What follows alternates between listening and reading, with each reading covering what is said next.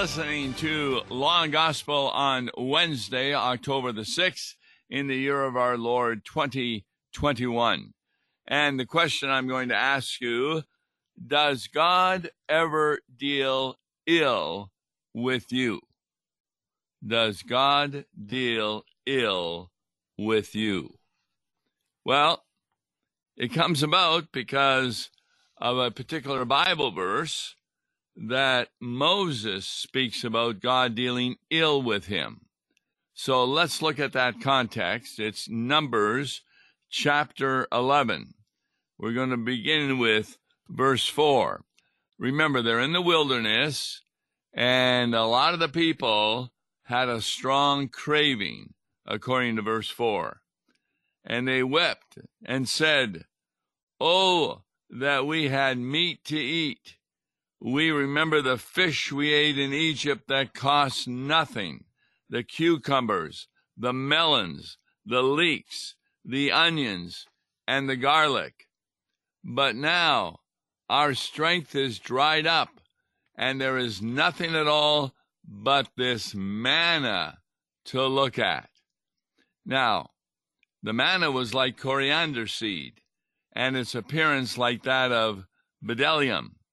The people went about and gathered it and ground it in hand mills or beat it in mortars and boiled it in pots and made cakes of it.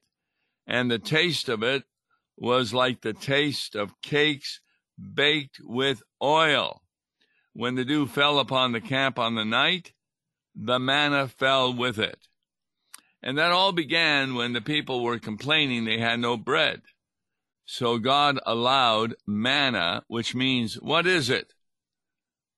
To fall down on the earth with the dew. And when the dew went away in the morning, they were able to pick up the manna.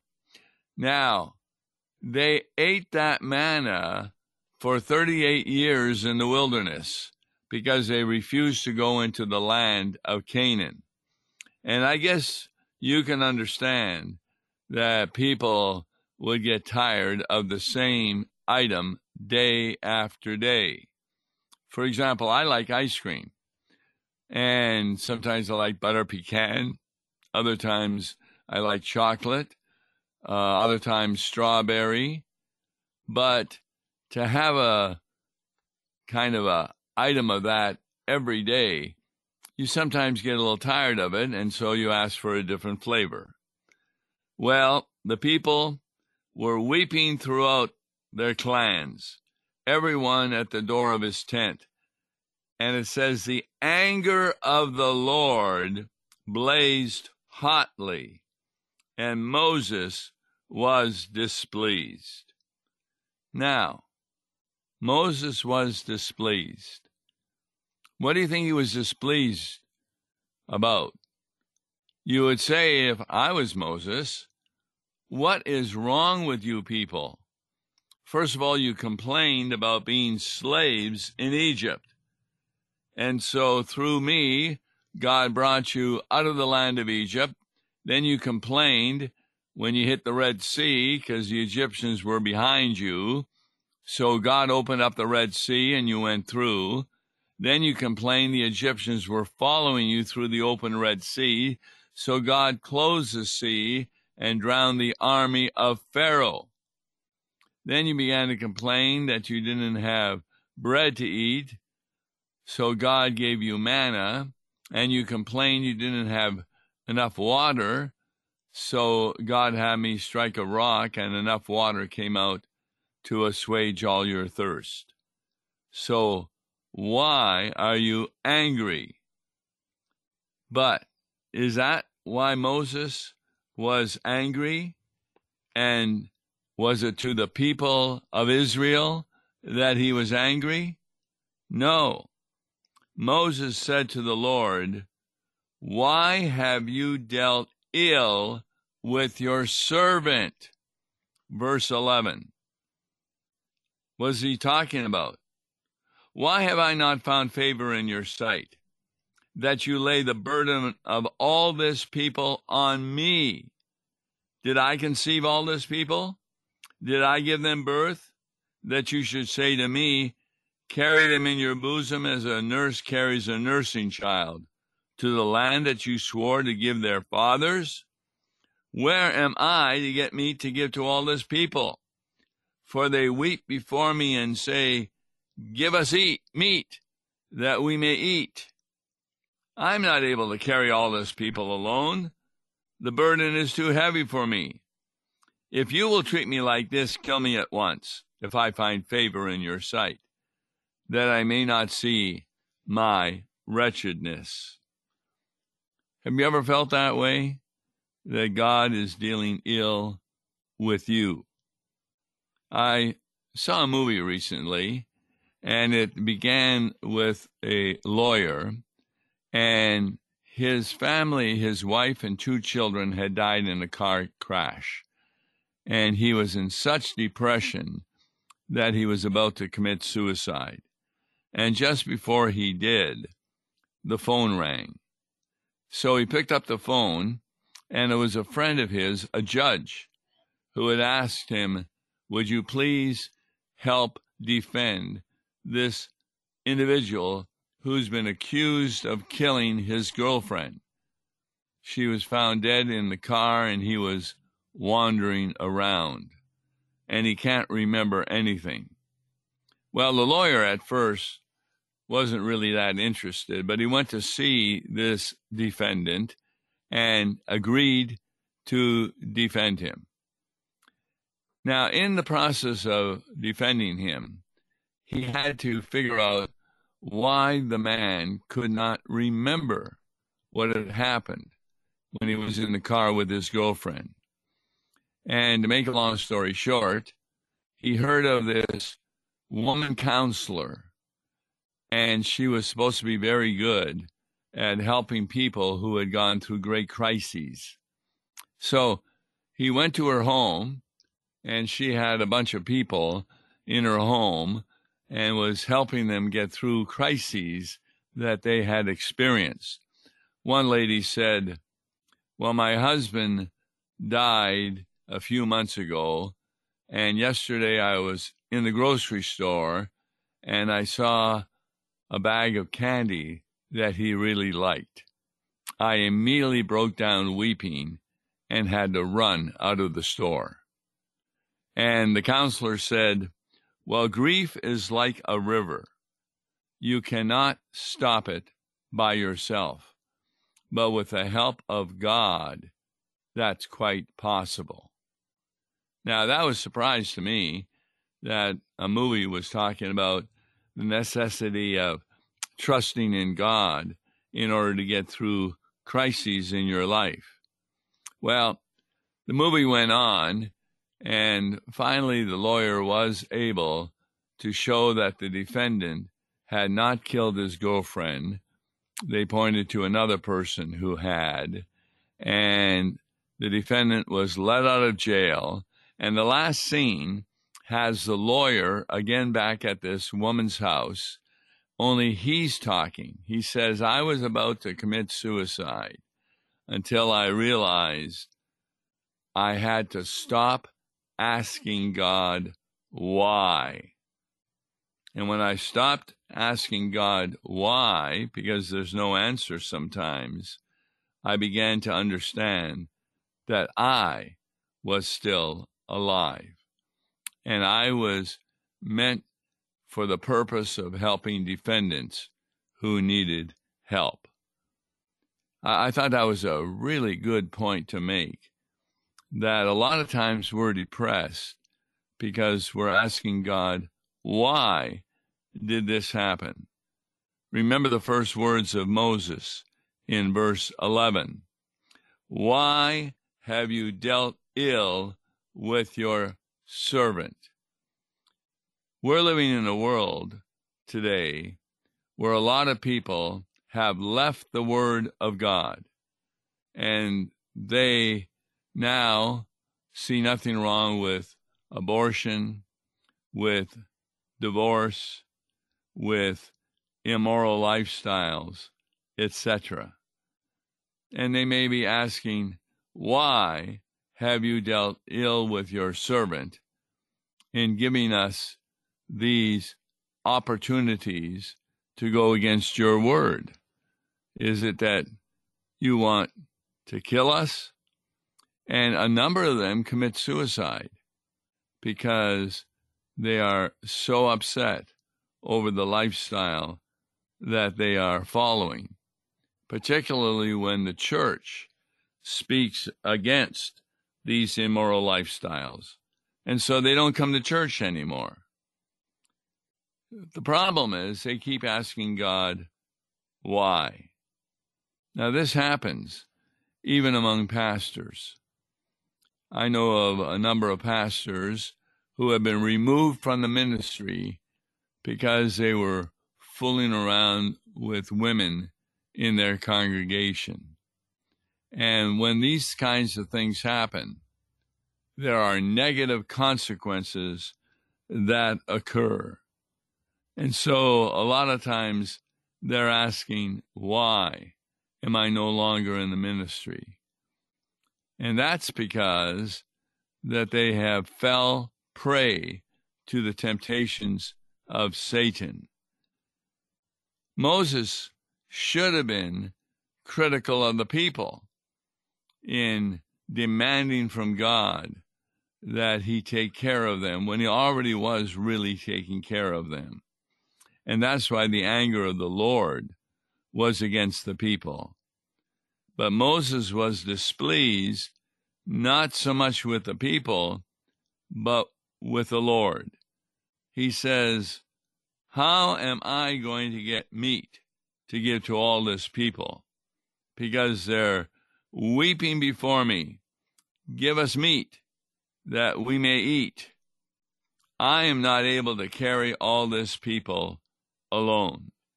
So he even kind of wishes that death would come to him so that he would not see his wretchedness. Now, what does he mean by wretchedness?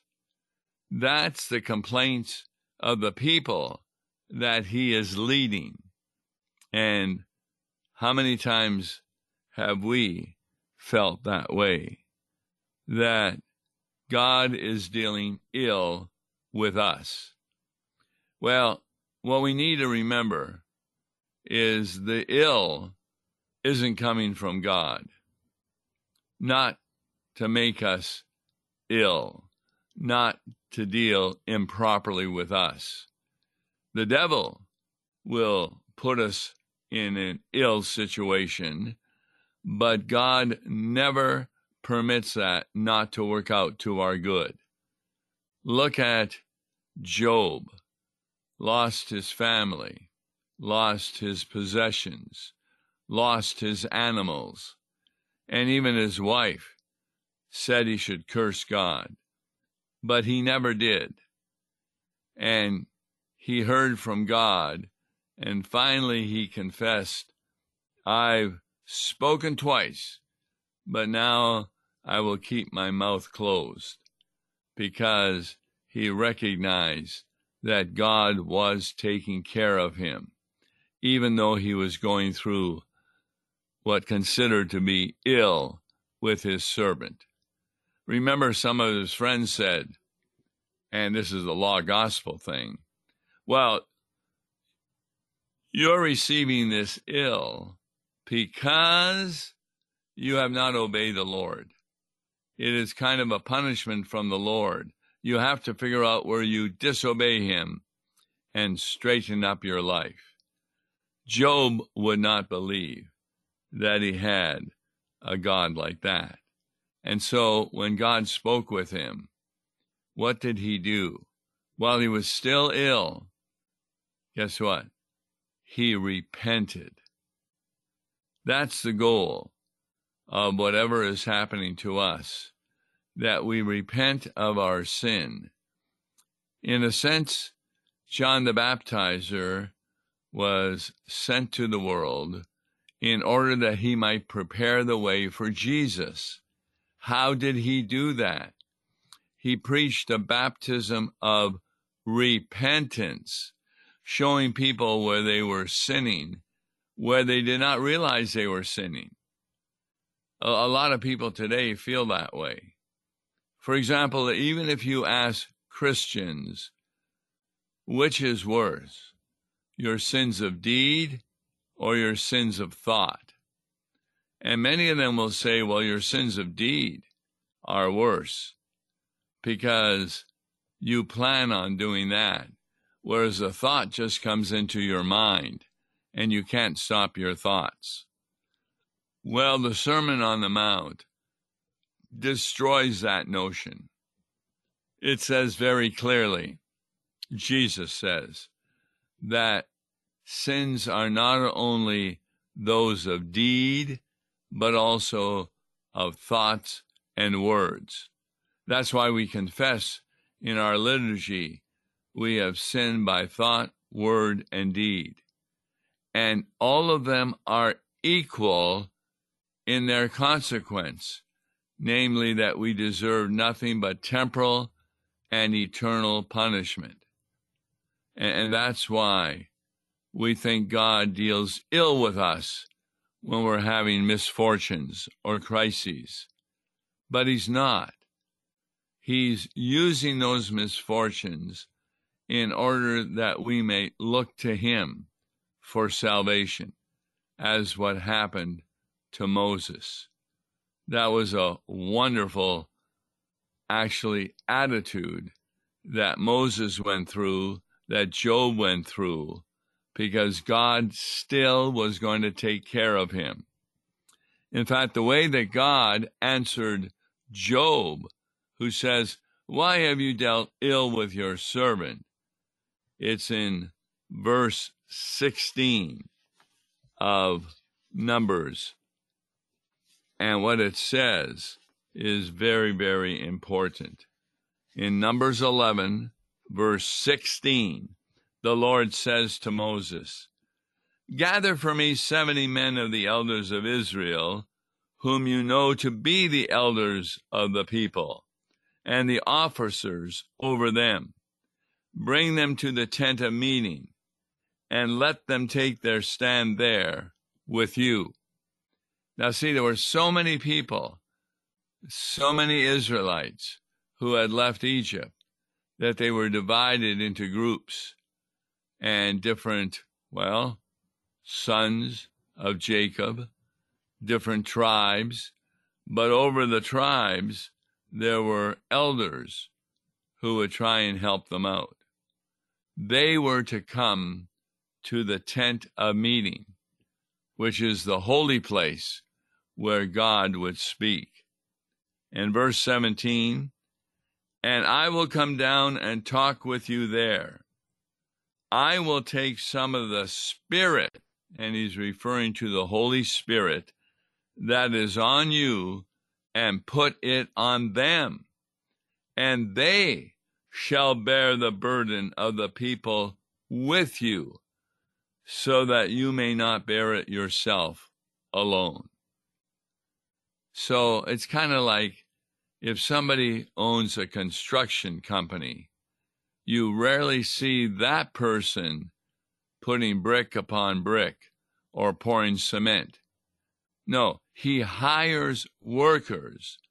He directs the work, but a lot of times he himself is not doing the work because he has helpers in order to bear the burden of construction with him, so he is not doing it alone.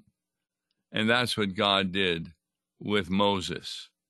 So 70 elders were chosen from among the people, and most of them came to the tent of meeting and received a portion of the Spirit that was upon Moses.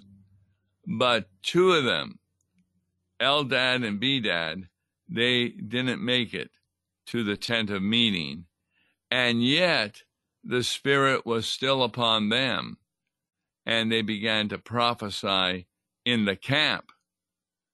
And believe it or not, people close to Moses said to him, stop them, for they were not at the tent of meeting. And Moses disagreed, saying, no, if the Lord has given them the Spirit, that is good. In fact, that happened in the New Testament, where John, a great disciple of Jesus, complained to Jesus, "We saw a man who was exorcising demons out of the demon-possessed using your name, but he is not among us." So we told him to stop. And Jesus reprimanded the disciples for trying to stop the man, saying, "If he is doing it in my name, he will not be one who will speak against me. For those who are following me, even if they are not within the group, are definitely part of my disciples." And so Jesus did the same thing that Moses did in saying that the Spirit falls upon those whom God so selects. Now, how does that happen today? Who is helping Jesus today? It is pastors in the Holy Christian Church who are given the ability to teach and to lead people according to God's Word. But it's not just pastors. Remember that when a marriage occurs, the husband, who is the head of the household, also has the task of making sure that the family follows the will of God in baptizing children, in bringing them to Sunday school, to confirmation, to church, raising them in the admonition of the Lord. And why is a parent given that responsibility? Because in a fallen world, one needs to have authority, or else things just get really messed up. Can you imagine going to a meeting that has two chairmen? I mean, which one are you going to listen to? How's the meeting going to be directed? And so the husband is given the task of being head of the household. I was in a congregation for a number of years where a family, either the husband had left or there was no father that was with the family, and many times the women had to take up the task of bringing the children into the learning and admonition of the Lord. And in that congregation, they did a very good task. They were substituting for the husband or father who is no longer with the family. And when it says that a wife should be subject to the husband, it's only referring to being subject in the sense of following the will of God. A wife does not obey the husband when he says what color a room should be painted or what groceries to buy, etc. She is free to do as she needs to do. But also, she is to obey the husband when it comes to spiritual matters that God has so counseled in Holy Scripture. Because the husband, the pastors, and the church are really those that help bear the burden of the family so that no one bears it alone. And that's why it's such good news to hear that God never deals ill with us. It appears at times that he is dealing ill with us, but it is because we're forgetting his promises that he will never give us a temptation beyond our ability as we turn to him to endure, providing even a way of escape, and that all things will work to our good. This is a God that is the true God, the Holy Trinity of Father, Son, and Holy Spirit, who is with us. As Jesus says, I leave another comforter with you. So it's important that we take a look at the church. Right now, we have a big question about the virus that's in the world. Are we to take the medicine? Can we refuse it? Well, the president of our synod has come out with a wonderful letter expressing thoughts from a biblical point of view. And with Wes Reimnitz, we're going to talk about his letter on the next Law and Gospel. God bless you. Listen to Law and Gospel each weekday morning at 9:30 on KFUO. For a tax-deductible gift to Law and Gospel, please make your check payable to Concordia Mission Society and mail it to Tom Baker, P.O. Box 28910, St. Louis, Missouri 63132. To give online, visit lawandgospel101.com or call toll-free 1-877-267-1962. Views and opinions expressed on Worldwide KFUO may not represent the official position of the management or ownership of KFUO, the Lutheran Church Missouri Synod. If you'd like to comment on programs or topics heard on Worldwide KFUO, write us at KFUO, 1333 South Kirkwood Road, St. Louis, Missouri 63122. You can also leave a question or comment on our comment line at 314-996-1542. We are the messenger of good news, Worldwide KFUO.